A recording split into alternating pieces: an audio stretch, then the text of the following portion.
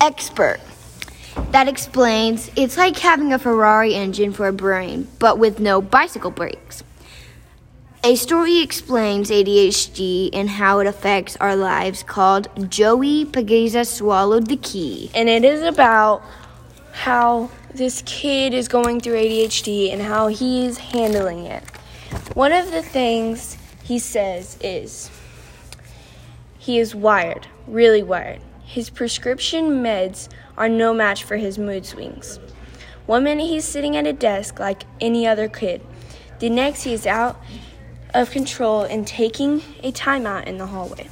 When Joey gets worked up, all the rules set by his mother and his teacher go right out the window.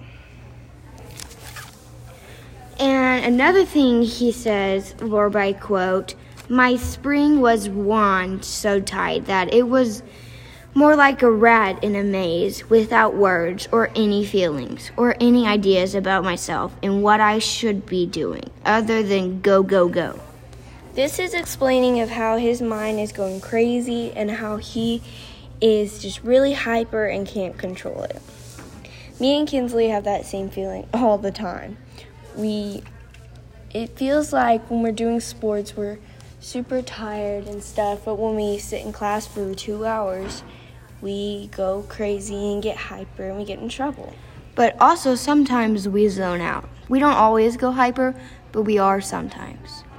Like, that didn't make sense, but like, you know what I mean. Yeah.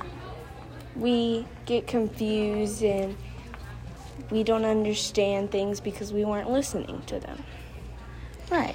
Another thing for ADHD is when we were talking about it's like having a Ferrari engine for our brain, but with bicycle brakes. It's meaning our brain is rushing and it's going on and on about different thoughts.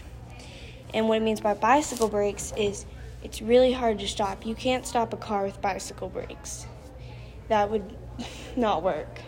So it's just like saying it's really hard to stop your brain from just going and going and going. And that is it on Wait What Podcast. Bye.